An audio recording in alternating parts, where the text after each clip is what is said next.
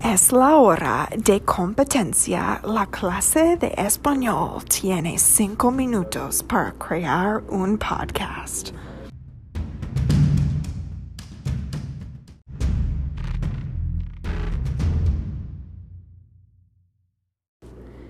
Estamos usando un app que se llama Anchor y nosotros no sabemos cómo usarlo, pero estamos aprendiendo al mismo tiempo que estamos haciendo esta competencia para ver quién puede crear el podcast mejor en menos que 5 minutos.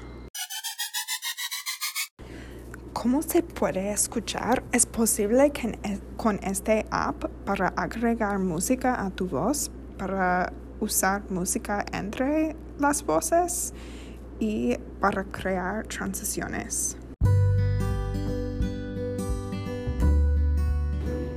Espero que este podcast les da un ejemplo de cómo se puede crear un podcast increíble sin mucho trabajo. Y pienso que es obvio que mi podcast es el mejor podcast de la clase de español.